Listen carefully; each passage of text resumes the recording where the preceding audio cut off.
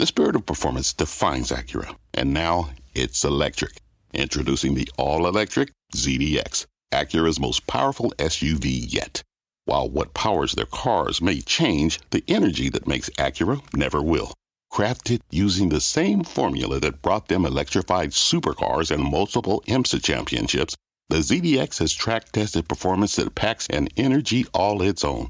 With a premium Bang & Olufsen sound system and up to 313-mile range on a single charge, and a Type S variant with an estimated 500 horsepower, the ZDX is everything they said electric could never be. It was built with the driver in mind, just like Acura's been doing since the beginning. We could talk all day, but the only way to experience this electric performance is to drive it yourself. Unlock the energy and order yours at Acura.com. Fast Money starts right now, live from the NASDAQ market site overlooking New York City's Times Square. I'm Melissa Lee. Your traders on the desk are Tim Seymour, Karen Feinerman, Steve Grasso, and Guy Adami. Tonight on Fast, a slew of big earnings. Check out Starbucks and Western Digital moving lower, while Intel, the standout, higher in the after-hour session. We're on the calls, and we'll bring you the latest. Plus, they call him the Bitcoin Oracle. The man who called the rise and fall of Bitcoin is here with another shocking prediction, and it could have far-reaching implications for the crypto world. Vinny Lingham, who is also the host of Shark Tank in Africa, will join us later this hour. But first, we start off with words that move the markets all over the world. Take a listen. We are doing so well. Our country is becoming so economically strong again, and strong in other ways too, by the way, that the dollar is going to get stronger and stronger. And ultimately, I want to see a strong dollar. President Trump speaking exclusively to CNBC's Joe Kernan in Davos, Switzerland, and the market took notice. The dollar initially surged for its biggest intraday move in a year. That weighed on stocks for a second, but the Dow did manage to finish higher, triple digits, joining the S&P 500 at a record high. So the question here is, between Secretary Mnuchin talking down the dollar and then President Trump talking it up, is this administration playing a dangerous game with the world's reserve currency, and is this a risk to the rally, Guy? I don't know if it's a risk to the rally. I do think they're playing a dangerous game. Maybe I'm old-fashioned, but I don't think a sitting president and our Treasury Secretary should be opining on the strength or weakness of the U.S. dollar. It's historically something they don't do. And maybe we've changed. Maybe the world's changed, and maybe they should. I don't think we should. They also, though, should probably get on the same page. Quite frankly, a year ago this time, I think it was February of 2017, at 3 a.m. when President Trump called Mike Flynn at 3 o'clock in the morning to ask what was better for the economy, a strong or weak dollar. Mr. President Trump was correct. Actually, a weaker dollar is better for multinationals. Folks at home don't want to hear that. That is the truth. And quite frankly, Mr. Mnuchin is probably correct. But I got to tell you something. Our trade partners don't want it. The people that have our debt don't want it. And the consumers at home shouldn't want a weak dollar either. And people who invest in emerging markets don't want it. I mean, a lot of trades don't work. Today's comments were almost worse than yesterday's. Look, you'd think he would have left well enough alone yesterday, but then he says, well, sometimes we want a strong dollar, sometimes we want a weak dollar. I mean, I think he should stop talking about the dollar, and I think there was a time when in this country, it didn't matter who was in the White House or who was in certain other major posts. There was a sense that there were a ton of people in confidence across the entire administration, and I don't think that this Treasury Secretary is giving a lot of people a lot of confidence. So to me, I think the message that Donald Trump said, President Trump at least tried to do damage control. I think that was smart. I think ultimately to get in there and say our economy's chugging along, we're very interested in having a strong currency is the right thing to say, although I don't think he's supposed to be saying that either. I think it was the right thing to say after what we had. I think they all say that, though. I think they all say strong dollar. They usually say strong dollar. They always say strong dollar. I think Mnuchin was trying to sort of be a problem solver. So you think he was doing okay out there? Which one? Mnuchin. I think that he was trying to be practical. He was trying to say it doesn't hurt us. He wasn't talking about manipulating it. I think he was talking yesterday about a weak dollar's in our advantage. It's at a good time. It's great for American companies. Don't ask me the question. I'm saying this is what he was saying. I'm asking you the question. It wasn't like he was manipulating. That's my point. Regardless of what was said, what is the? I mean, we need to figure out what the answer is so we can put trades on around it. I mean, Tim, I think you would probably agree that a weaker dollar, to a certain extent, is beneficial. It's beneficial to your portfolio and to a lot of the stocks that you have, right? I think it's beneficial if you're investing in emerging markets or if you're investing in commodities. And I think you also saw multinationals, multinationals to some point. But I still think that there's There's import price inflation. I think there's a case where if people are going to be buying our goods, do you think that they ultimately, or let's put it differently. First of all, back to the U.S. Treasury. At a time when the U.S. Treasury is about to ramp up issuance again, where they're cutting back on their bond buying, and they need foreigners to be in there. If you're telling us that we're going to let the dollar erode out from under you while you're buying our stuff, not very smart. If you're an emerging markets investor, you got to a place here where, first of all, the RSI, or the relative strength indicator, the momentum in emerging markets got to 2004 levels this morning. We're way overbought. The dollar was way oversold. It should have bounced. So ultimately, you're at a place here where I think that some of this, played out. But I do think today, with month end and whatnot, this is actually maybe a point where people are going to take a pause. Karen? It's a little bit unnerving to see the dollar move so much, right? Guy and I were talking about this in the green room before the show. Over the last, year, is it so much that the dollar has weakened or that the other currencies have strengthened? I know it ends up being the same thing, but was this going to happen anyway as the rest of the world sort of starts to, pick up momentum? Right. I don't know about that. It's interesting to me, the volatility index was only a little bit higher at the end of today with a lot of stuff going on in the middle. Mm-hmm. For me and for my portfolio, I'm not going to change what I own because of the dollar moving around a lot today. But I don't love it. It will make me sort of hang on to puts, wait for the VIX to go a lot higher before I sell them. Is it crazy? Because just for this thought, the dollar's been going down since December. The market's been going up. The dollar's been going down for a year. So it's been a 3-year low. But we're talking about Trump now. Trump. Okay. It's just the Trump effect. The dollar's been going down. The market's been going up. So when you say, what do you do with your portfolio? Everything has seemed to have worked, with the exception of energy until lately. So I think you stay the course. You stay the course. But if the dollar changes course, doesn't that change how you view the markets at all, or no? I think it has to be because you had made the point that it had been going down since Trump, and the markets have been going up. So yeah, I agree with Mnuchin. I think I would like a weaker dollar, not falling out of bed weaker dollar, but I would like a weaker dollar. I would not like the dollar to spike higher. It's interesting, and the pushback would be if we're 70% or 72% consumer-driven economy, which we are, and this is a hidden tax for the consumers. I mean, your buying power is eroding away. We run a deficit in this country. Whether you realize it or not. So I agree with you. While rates are going higher, and Karen's made this point, inflation seems to be trending higher. That's sort of a triple whammy that's not going to hurt the stock market today or maybe a month or 2 months from now. At a certain point, it has an effect if it continues its trajectory. Right. I completely understand that. But do you think that we're at a place, though, that the consumer expects the retailers to sort of absorb that? I mean, could it just be the problem of another sector, right? I mean, I think the retailers are thinking that the consumer can absorb it. The consumers are doing better. Wages are higher. Some of them are getting bonuses. Especially increased prices. Maybe, I don't know. I'm sort of interested to see how this LG price increase. Right. Who's absorbing that? Home Depot? I don't know. Right. I don't know. The consumer. That's the question. I don't absorb that tax. That's why you're a smarty. I don't know. But protectionism and trade barriers and everything that's going on, at least in terms of the rhetoric last week, tomorrow we're going to flex some muscle. We're going to tell the world how tough we are on trade. This is all going to be inflationary. It's all going to have an impact. And at a time when we've been expecting inflation at some point to rear its ugly head, and yet people aren't pricing in 4 Fed hikes, we're at about a 15% probability of that. We're at a 58% probability of 3 hikes. I think people are behind the curve. So Mario Draghi today said he's behind the curve. Are you de-risking your portfolio? Yes. What did you do today? Well, today I sold emerging markets that to me are part of a tactical allocation, which to me I trade quite actively, and I flattened it out. I think emerging markets are going a lot higher, but they don't need to go a lot higher when they're as overbought as they were and the dollar was as oversold as it was. All right. Well, if you thought today was wild, our next guest says buckle up. A pullback is coming, and you want to listen to him because he is Wall Street's biggest bull. Tony Dwyer, Chief Market Strategist at Canaccord Genuity, is over at the Plasma to break it all down. Tony, take it away. Hey, Mel. Well, our theme this year is higher volatility with higher markets. A big part of that is because sentiment has gotten so extreme. Investors' Intelligence, which has 12% bears, historically that's a low level of bears, and this measures newsletter writers. It's one of the oldest sentiment measures around. You had a 50% run up in the market. That's caused all the bears to hibernate.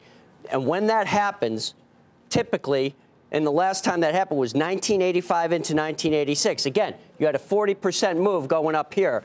You had a 40% move coming up into the corrective territory. What happened there when you had 12%, right here you had 12% bears, you had corrections. Look at these things. You had 2-day corrections, followed by ramps to new highs. Now, that's the whole thing here, is if my buddy Pete was here, he'd say hashtag giddy up. When you do get one of these drops, you get these ramps back up.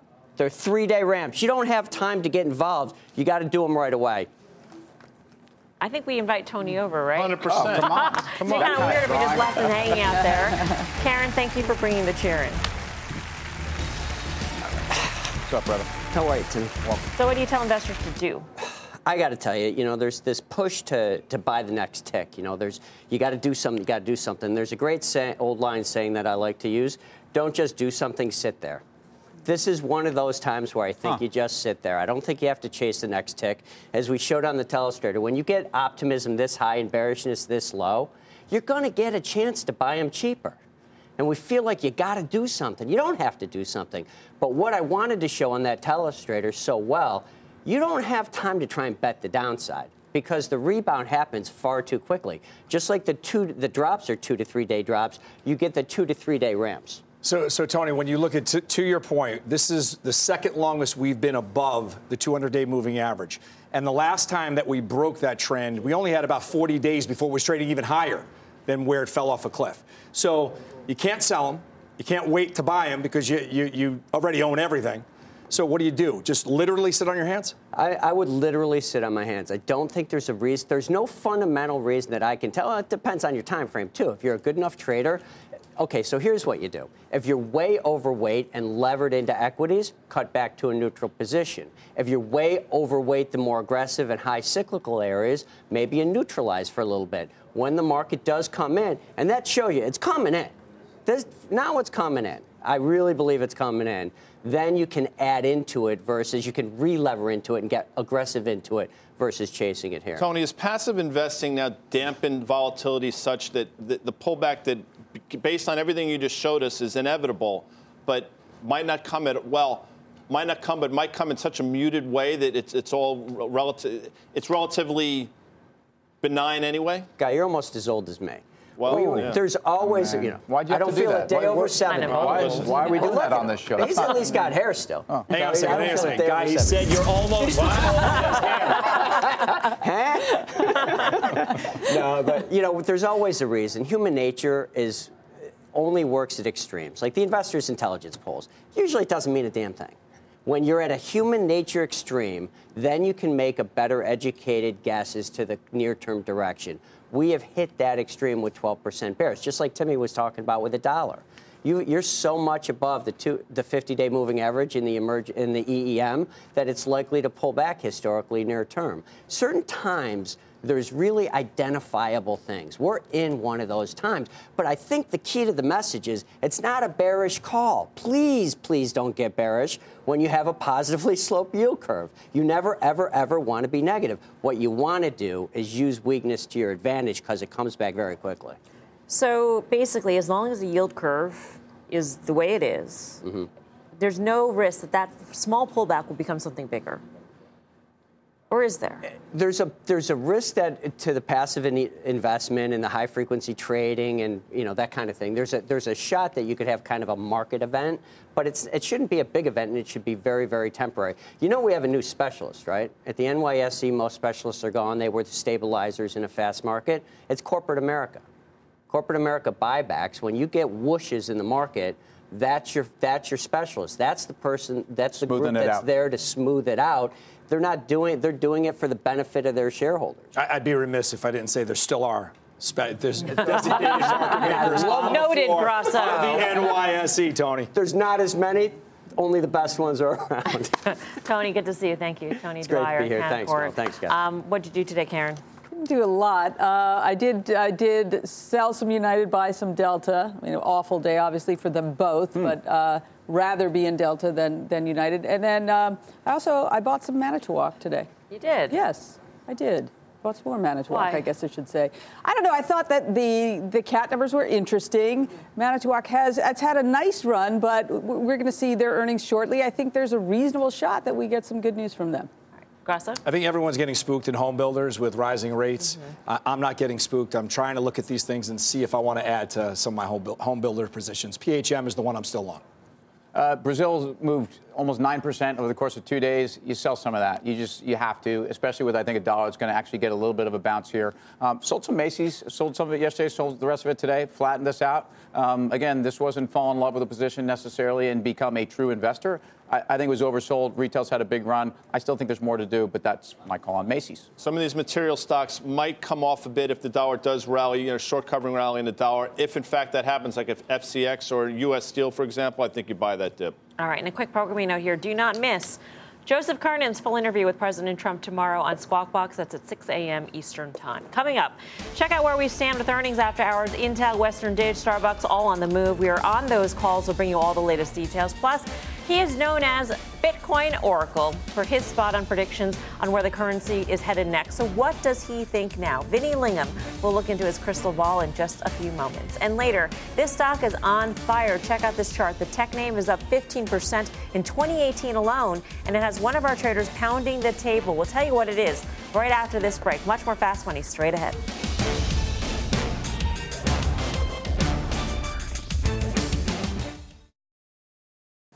Welcome back to Fast Money. Alibaba's breaking out, and that kicks off our top trades. Check out the Chinese tech giant jumping 15% so far in 2018. This after reports emerge of talks between Alibaba and grocery giant Kroger. Just like Amazon's acquisition of Whole Foods last year, the Chinese e-commerce giant could be looking to expand into groceries. Will that move take the stock to new heights, Tim? Well, I think it's another catalyst for a name that actually has a couple of catalysts out there, including Feb 5, where you have earnings, where I think they're going to show that December quarter, they actually grew their GMV 53, 54%. I saw 4 analysts in the last couple of days rushing to upgrade their numbers on Alibaba into those numbers. This Kroger deal, I think, is certainly, you can follow the same playbook as Amazon. Ultimately, what you're seeing in the entire e-commerce space in China is off the charts. Look at Vips, look at JD. They've been booming. And then there was that technical breakout. I don't understand why Alibaba would want to acquire or partner with a U.S.-based grocery store if the whole thing is a Chinese consumer. But it's not. I mean, let's face it. Alibaba certainly right now is a global company. Tmall, what they're doing there is certainly geared towards international merchants. I think at a minimum, they're trying to place and plant a flag globally. Maybe not in the United States. I agree. I'm not sure this is a big thing for them. But it's establishing this as a brand and as an international brand at a time when really they are growing dramatically outside of China. And that's a big part of their business. I think they've been trying to really present experiences in brick and mortar. And this is just something where I always equate it to, it is Amazon 2.0. And if you missed Amazon, this is your way of grabbing this. And they're following the same exact playbook to the T. That's why it's still a buy, and that's why I still own it. Kroger's interesting. We talked about it probably a little bit early, but in June when the stock went from basically 32 down to 22, I mean, it went sideways, maybe down to 20.5 or so, but we talked about how cheap Kroger was relative to its peers, and it has bounced, obviously, a lot of it on the back of this. It was trading higher before that. But now you have to ask yourself, if you've been in Kroger, is it getting a little expensive? And the short answer is probably yes. You're still in a pretty significant 2.5-year downtrend, and there's still headwinds for Kroger. They haven't figured it out. So in my world, if you've enjoyed this rally, I think you take some profits. Guy's world. I sort of agree. It doesn't quite make sense to me intuitively. If they were to try to do that, I would think, why not go after something like a Target? That is broader than just groceries. It's bigger. I mean, they have a presence here in terms of exporting or bringing U.S. products to China, but I don't see it selling things here. I don't think that this is a core strategic alliance for them. Yeah. I look at the company, and I think the most important thing for Alibaba right now is sentiment on this company has changed. People believe their numbers. They believe in Jack Ma. They believe in the VC element of all the companies they're spinning off. They believe in the fast money, what you buy at the all-time highs. Oh, okay. So here's another fast money question. Right. Would you rather Alibaba or Tencent? I think Alibaba's got more room to run because this is a technical call. It's been mostly sideways for the last 3 months until that ascending triangle breakout. Tencent's been booming. I think Tencent is more of a pan-tech play in Asia, and if you want to buy one of them, that's the better one to play, but Alibaba of late. I'm long Alibaba, so my answer in short is going to be Alibaba. And the price targets across the street are 200. Are basically, it's magnetized 210, and I think it goes above that. And I think you're going to be looking at a stock that is probably $300 or $400 in the next 2 or 3 years. Still ahead, check out shares of Starbucks. That stock is getting crushed after its earnings report. What went wrong with the quarter? We'll hear from the CEO of Starbucks later this hour. I'm Melissa Lee. You're watching Fast Money on CNBC, first in business worldwide. In the meantime, here's what else is coming up on Fast. Hot stocks have been burning up the tape, but a top hedge fund says pass on grass. We'll tell you which stocks that fund is betting will fall. Plus, is the government coming for your Bitcoin? This is a raid! That's what Vinny Lingham, the man some call the Bitcoin Oracle, says. He will be here to explain why and what to do with your coins when Fast Money returns. Welcome back to Fast Money. Crypto regulation, a hot topic at the World Economic Forum in Davos this week. This is the price of Bitcoin, stays nailed near that $11,000 level, or as we like to call it, Bitcoin purgatory. Seema Modi's got more on that story. Seema. Melissa, Bitcoin catching the attention of some of the most powerful names in the world of finance. U.S. Treasury Secretary Steven Mnuchin, IMF Director Christine Lagarde, both said they were focused on cryptocurrencies and regulation. We want to make sure they're not used for illicit activities. So in the United States, our regulations, if you're a Bitcoin wallet, you're subject to the same regulations as a bank. I totally agree with what Stephen was saying about the fact that the anonymity, the lack of transparency, and the way in which it conceals and protects money laundering, financing of terrorism, and all sorts of dark trades is just unacceptable. BlackRock CEO Larry Fink said while there are risks, blockchain technology is real and cryptocurrencies should not be dismissed. It has created a fascination with millions and millions of people. It's real. It's going to transform how we do our business, and we should not turn our back to it. We should embrace it and work toward a global solution. A coordinated global approach to regulating cryptocurrencies will likely be the central focus for government agencies in the coming months. China, South Korea have already announced they're cracking down on cryptos and banning ICOs, while the U.S. has been slow and calculated in its efforts to regulate this new market. Although just in the last month, SEC Commissioner Jay Clayton has been much more vocal on this topic, issuing a warning on virtual currencies and also writing last night that the SEC is, quote, devoting a significant portion of its resources to the initial coin offering market. Melissa, back to you. All right, Seema, thank you. Seema Modi. For more on what the crypto crackdown could mean for Bitcoin, let's bring in Civic CEO and Shark Tank South Africa panelist Vinny Lingham. Vinny's been dubbed the Bitcoin Oracle because of his spot-on predictions in the past. So, Vinny, it's so great to have you on Fast Money. Hi, Melissa. Good to be here. Thank you. So it looks like a crackdown or increased regulation at the very least is coming. What will the impact be on cryptocurrencies, and will it affect all coins in the same way across the board? Yeah, so I think what's happening is in developing markets around the world where regulations haven't been as well enforced as in the U.S., we're seeing that the growth in crypto in these emerging markets has really forced governments to take a closer look at what's happening at the local exchanges. Now, in the U.S., Coinbase, et cetera, they've been doing KYC and regulations for years. So it's very familiar territory in the United States. But in emerging markets where a year ago, 18 months ago, Bitcoin and cryptocurrencies, no one even knew what they were. Now they're having to cope with millions of people coming online and trying to buy these cryptos, and the regulations and the exchanges haven't really been enforcing the AML, anti-money laundering, and ID verification for KYC for your customers. Right, know your customers is KYC. So as this crackdown around the world happens, Vinny, does that put a cap or a ceiling on how high prices can get in 2018? So I think on the retail side, retail investors, we've seen exchanges like Bittrex, et cetera, have to literally close registrations because they had hundreds of thousands of people signing up within 24 hours, et cetera. So I think the retail investors are going to have to wait in line while they get ID verified and KYC processes going through these exchanges. But the institutional investors and the sovereign wealth funds, et cetera, they don't really have these restrictions. They can get, if they want to do a large buy of $5 million, $10 million, they can get verified pretty quickly through these exchanges and still make those buys. So to some extent, I think it'll impact the retail market as it grows, but I think the institutional market's probably okay. You own Bitcoin Cash, as well as Ethereum. It sounds like your least favorite is Bitcoin. Then you like Ethereum, and you think Bitcoin Cash is undervalued. How do you come up with with that sort of analysis in terms of valuation? So personally, when I look at Bitcoin versus Bitcoin Cash, and I've written about this, Bitcoin and Bitcoin Cash are actually, they're focusing on two totally different markets right now. These two products are serving different needs in the market. The one need is global, fast, cheap payments with some trade-offs, and the other need is anti-fiat sort of censorship-resistant money where everybody can run a node to monitor and validate their own transactions. So when I look at it from a product standpoint, I think the greater demand is for peer-to-peer cash than for digital gold. But this is something which we will not be certain of until a couple of years and this plays out.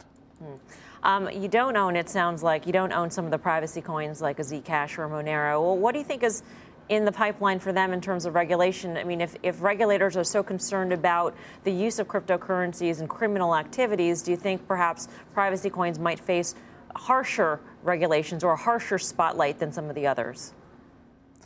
In some ways they should, but again, this is crypto. It's really hard to sort of clamp down on this because it's very easy for Bitcoin, Bitcoin Cash, and any crypto to become a privacy coin as well. So where does it start and where does it end? I think Monero and Zcash obviously front runners in that race, but it's something I don't think you can really stop. All right. Vinny, while we have you here, we've got to play a little buy, sell, or hodl. So I'll tell you the cryptocurrency, and you tell me what you're doing with it right now or how you feel about it. Bitcoin, buy, sell, or hodl? Hodl for me. All right. Now to Bitcoin Cash, buy, sell, or hodl? Buy. Buy. Okay, great. And Ethereum, buy, sell, or hodl? Hodl. And then lastly, to round it out, Litecoin, buy, sell, or hodl? Sell. Sell. Is that because Charlie Lee sold his position? I mean, when the founder sells, you kind of, that's not a very positive sign. Maybe wrecked for that. We should do, we should do wrecked. Yeah, when it comes to Litecoin, obviously Charlie's a big influence that he sold, but I just don't see the big differentiator between Litecoin and Bitcoin, for example. It's the same technology. It's just mined with a different algorithm. That's all. So I'm not really. I've never been very excited about Litecoin itself. All right. And are there any other altcoins out there, Vinny, that you sort of are looking at, interests you think could be the next in your top 3 or 4? Yeah. I have definitely looked at ZeroX. It's technology for decentralized exchange protocols.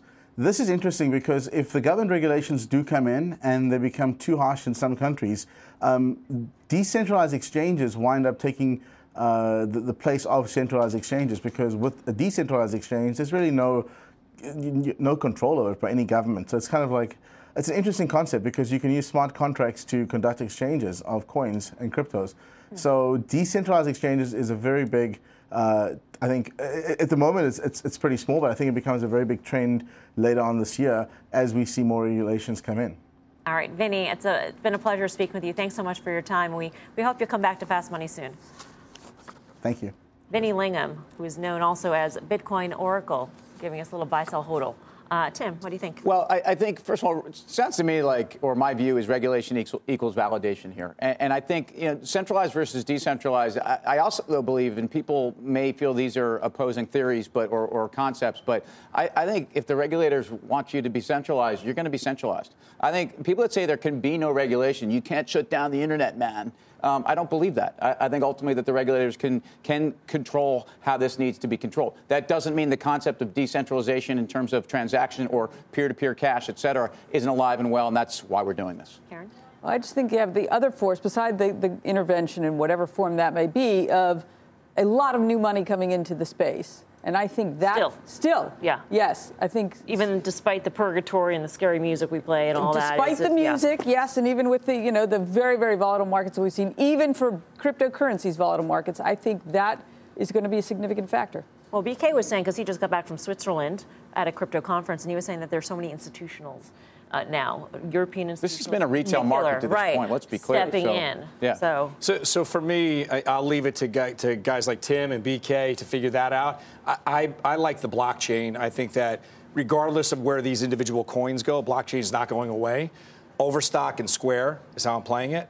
Overstock up 15% year to date. Square 30% year to date.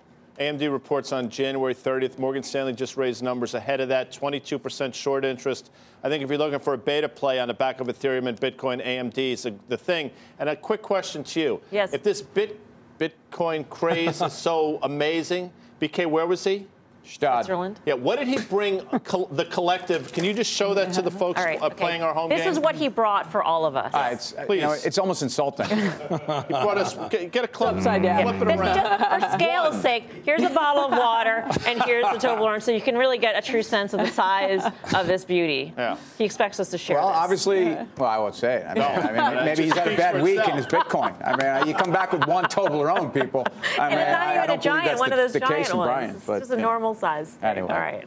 Toblerone's overrated, by the way. No, I think they're delicious. You know, how about a Nestle's Crunch? You just gave up your Hershey's. share. I know. We need Swiss chocolate. Make American chocolate great again. Come on. All right, no more talking. From a crypto crackdown to a pot buzzkill, one hedge fund manager's shorting some high-flying cannabis stocks. So what has him so uptight about the space, and should you dare to short pot? That's later. Plus, we're all over the after-hours action. Intel, Starbucks, Western Digital, all in the move. We'll bring you the very latest from the company conference calls. Much more Fast Money right after this.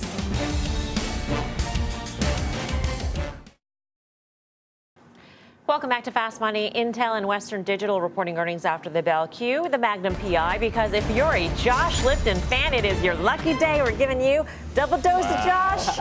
2 beards if you're counting at home. The man's breaking down the after-hours action in both chip stocks from San Francisco. So, Josh, one of you, take it away.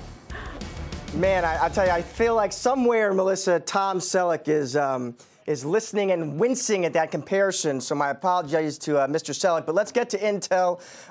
These results, Brian Krzanich calling outstanding. Of course, top of mind for investors, though, Meltdown and Spectre, those 2 vulnerabilities, those security flaws disclosed earlier this month. Brian Krzanich addressing that right at the top of the call. Take a listen. We've been working around the clock with our customers and partners to address the security vulnerabilities known as Spectre and Meltdown. While we've made progress, I'm acutely aware that we have more to do. We've committed to being transparent, keeping our customers and owners appraised of our progress, and through our actions, building trust. Security is a top priority for Intel. Now, remember, Intel executives have said they do not expect any kind of material financial impact from those vulnerabilities. Krzanich now saying their focus is on delivering some high-quality mitigation, so patches to address those flaws. As for the business units, they obviously focused on data center group revenue up 20% to a record $5.6 billion. That was better than expected. Krzanich talking there about broad-based demand strength, driving a richer ASP mix, he said, in the quarter. Client computing group, so chips for PCs, that clocked in at $9 billion, down 2%, but better than expected. For more on Intel's results, you want to be sure to check in tomorrow to Squawk Alley. That is when my buddy John Fort is going to be speaking to Intel CFO Bob Swan, so you don't want to miss that one. Very quickly, Melissa, just touching on Western Digital, moving in the opposite direction here. You know, that stock was up about 10% year to date heading into this report, though down about 6% over the past 6 months. Western Digital, you had a solid beat on the bottom line, a bit of a beat on the top line, but investors clearly disappointed. The CEO, Steve Mulligan, talking in a statement about the strong operating cash flow. He talked about continued healthy demand in their end markets, but disappointment there. First quarter, we're hearing from Western Digital since they ended that nasty legal fight with Toshiba. That call is starting right now. Melissa, back to you. All right. Thank you very much, Josh Lipton in San Francisco. Guy, pick your report. Intel is the report, and we talked about this at the beginning of the month, and I think it was pretty unanimous across the desk. The sell-off in Intel off that announcement was probably overdone. And, you know, talk about getting in front of a story. Krzanich did a good job, I think. They had some flaws around it, but they did a good job. They were right in front of it, and now this quarter proves that the sell-off was way overdone. Intel still reasonable in valuation. Kudos to Dan Nathan, who's been on this, and I think it's going to probably continue to rally off of this report. There was an inverse relationship between AMD and Intel. And then when the CEO of Intel got on and said this is ubiquitous through the whole entire space, everyone's going to have these security breaches or whatnot going forward, then you started to see them work basically in the same direction. And I think that the strong report out of Intel, the bar was low, and they crossed over it, and that's going to be strength for AMD. And the other side of it, WDC, that one is going to be weak going forward. So I think you just see that inverse correlation position with those two names. Can we cross over a little bit to Apple? I mean, just sort of related in the chip space, but Apple sort of had a very rough week. It's down 4% this week. Lots of concerns about supply chain, though. We were getting supply chain and the data that they're getting from the chip suppliers, et cetera. Karen, what do you think? I mean, of this decline? I don't know. Everyone seems to be getting concerned. I kind of buy into that. This can't be bad for the Apple story, right? This kind of performance, but actually it's all across the board. It can't be bad, but I don't know if it would be enough to overcome allay the fears. if they do miss dramatically. Real simple. When Taiwan Semi reported what they did, I would listen to them. They're actually seeing demand. Inventory build, not a bad thing for the sector. That's different than last year. I stay long. All right. Coming up, Starbucks burning investors after hours. The stock is down 4% right now, more than. We'll hear from CEO Kevin Johnson later this hour. Plus, just say no. That's what one hedge fund manager is telling investors about the high-flying pot stocks. We'll tell you what has them so paranoid about the space when Fast Money returns.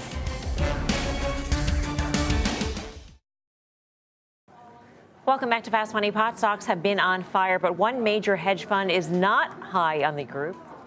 Leslie Picker joins us here on set with more. Hi, Leslie. Hey, Melissa. That's right. It's a $5 billion hedge fund. Not too high on marijuana stocks these days. Liquid Capital Management revealing short positions in Canopy Growth and Aurora Cannabis. Founder Anthony Boza telling investors in a letter obtained by CNBC, quote, "We believe it's not a matter of if, but when these stock prices collapse. Otherwise, we should all be moving to Canada and growing pot." The basis of Boza's thesis is this: despite the recent excitement, this mania surrounding legalized recreational pot in California, neither of those companies can sell into California or anywhere else in the U.S. That is still illegal. Boza points out that it's really cheap and easy to get Canopy and Aurora's production capacity, that they're not actually making that much pot, and the barriers to entry, the competitors are cropping up by the day. It's really easy to get in. So both Canopy and Aurora traded lower today. Canopy didn't respond to requests for comment, but Aurora's spokesman telling me, quote, "We don't worry too much about shorts. Shorts on the U.S. and other companies in the sector have been forced to cover repeatedly." The firm has $5 billion in assets and posted returns of 8.3% last year. The firm also disclosed a long position in BMW and a short in Korean pharmaceutical company Celltrion. Melissa. I got a lot of questions about this.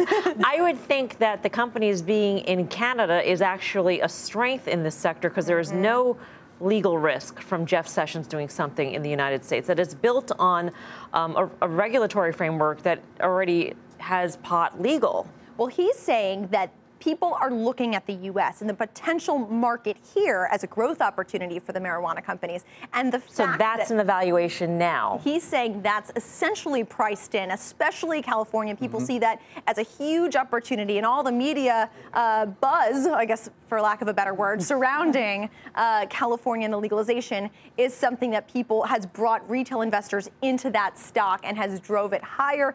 He does not believe that that's a necessity and that should not be.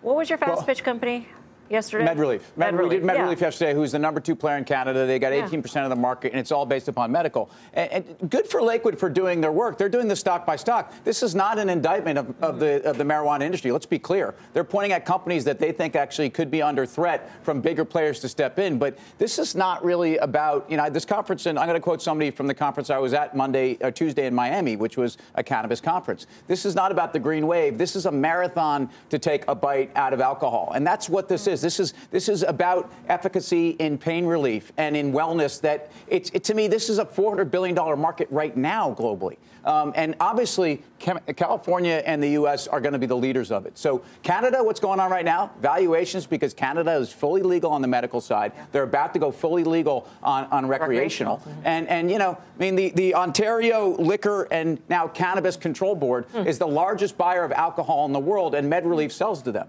So, if you think about the companies that are exposed right now, and I think there is an asset grab, and I think at this point, the guys with the head start are the ones that are going to have a bigger head start in the future. Now, what do you make of his point about competitors in the space and the fact that barriers to entry are so low? to grow pot and produce it. Do you believe that that could be a risk that some of these big companies face? I think scale certainly matters, and what we're seeing, and the reason I like MedRelief is because it's a company that actually is cash flow positive, and they are best on execution, and they really care about the execution. So I think these guys truly run a sound operation. But the $1,000 question for the marijuana or the cannabis industry is what happens in terms of supply response to more people coming online. Naturally, in any commodity, the more you see, the more it should push down prices. And maybe prices we know today are not the same ones we have tomorrow. All right. Leslie, thank you for coming by. Leslie Picker. Still ahead, Starbucks sinking after hours on its earnings report. Take a look at the stock here. It's down 5% or so. We'll hear from the CEO in just a few moments. More Fast Money still ahead.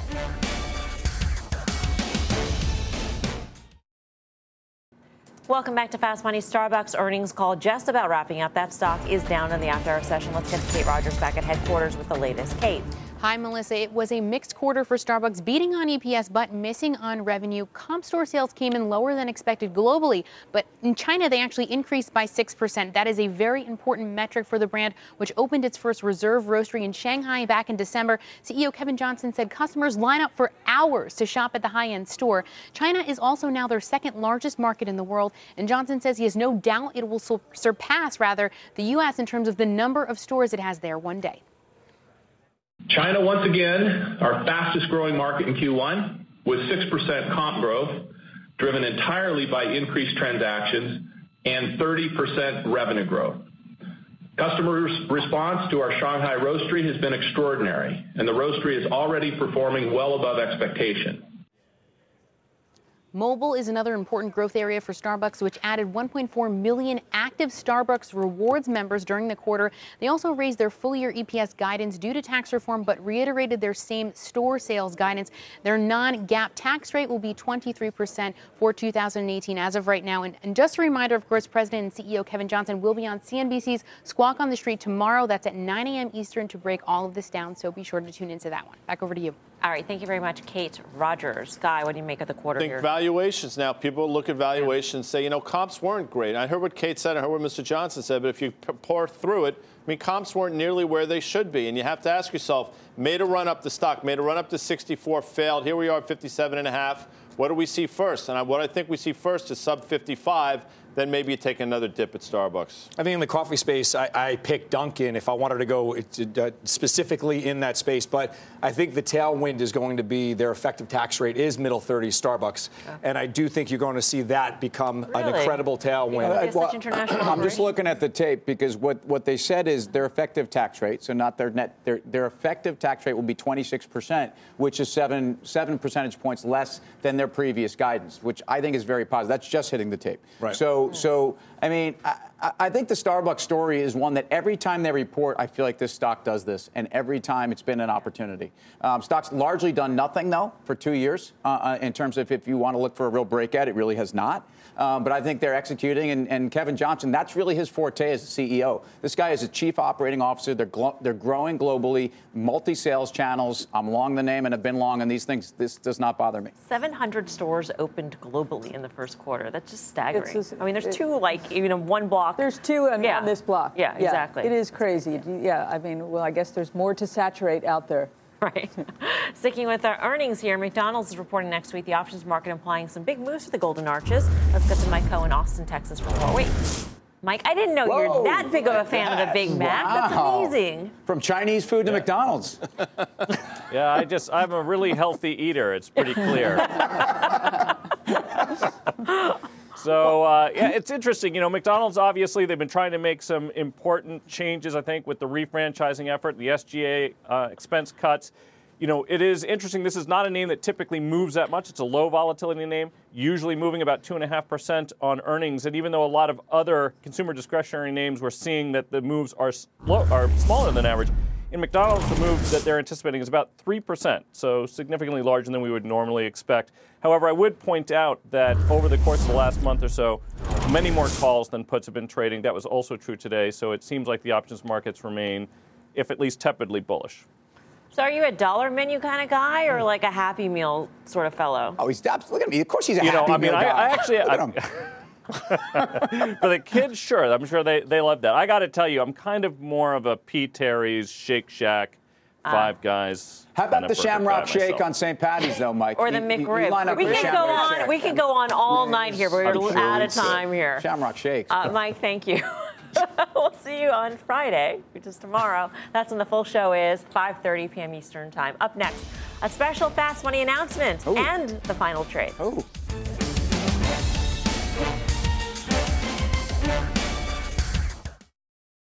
Welcome back. We've got some very good news to share. The Fast Money family is growing. One of our fabulous producers, Maurice, has welcomed a third beautiful baby girl, Katerina, into his family, weighing in at 8 pounds, 15 ounces. Congratulations to Maurice, his wife, Adriana, and big sisters, Serafina and Veronica.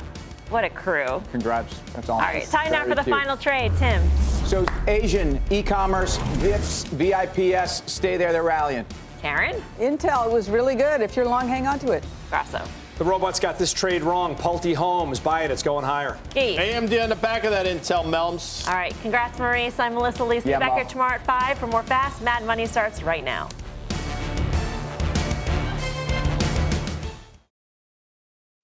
What's on the horizon for financial markets? At PGIM, it's a question that over 1,400 investment professionals relentlessly research in pursuit of your long-term goals. Specialized across asset classes, but united in collaboration, our teams provide global and local expertise. Our investments shape tomorrow, today. Pursue your tomorrow with PGIM, a leading global asset manager.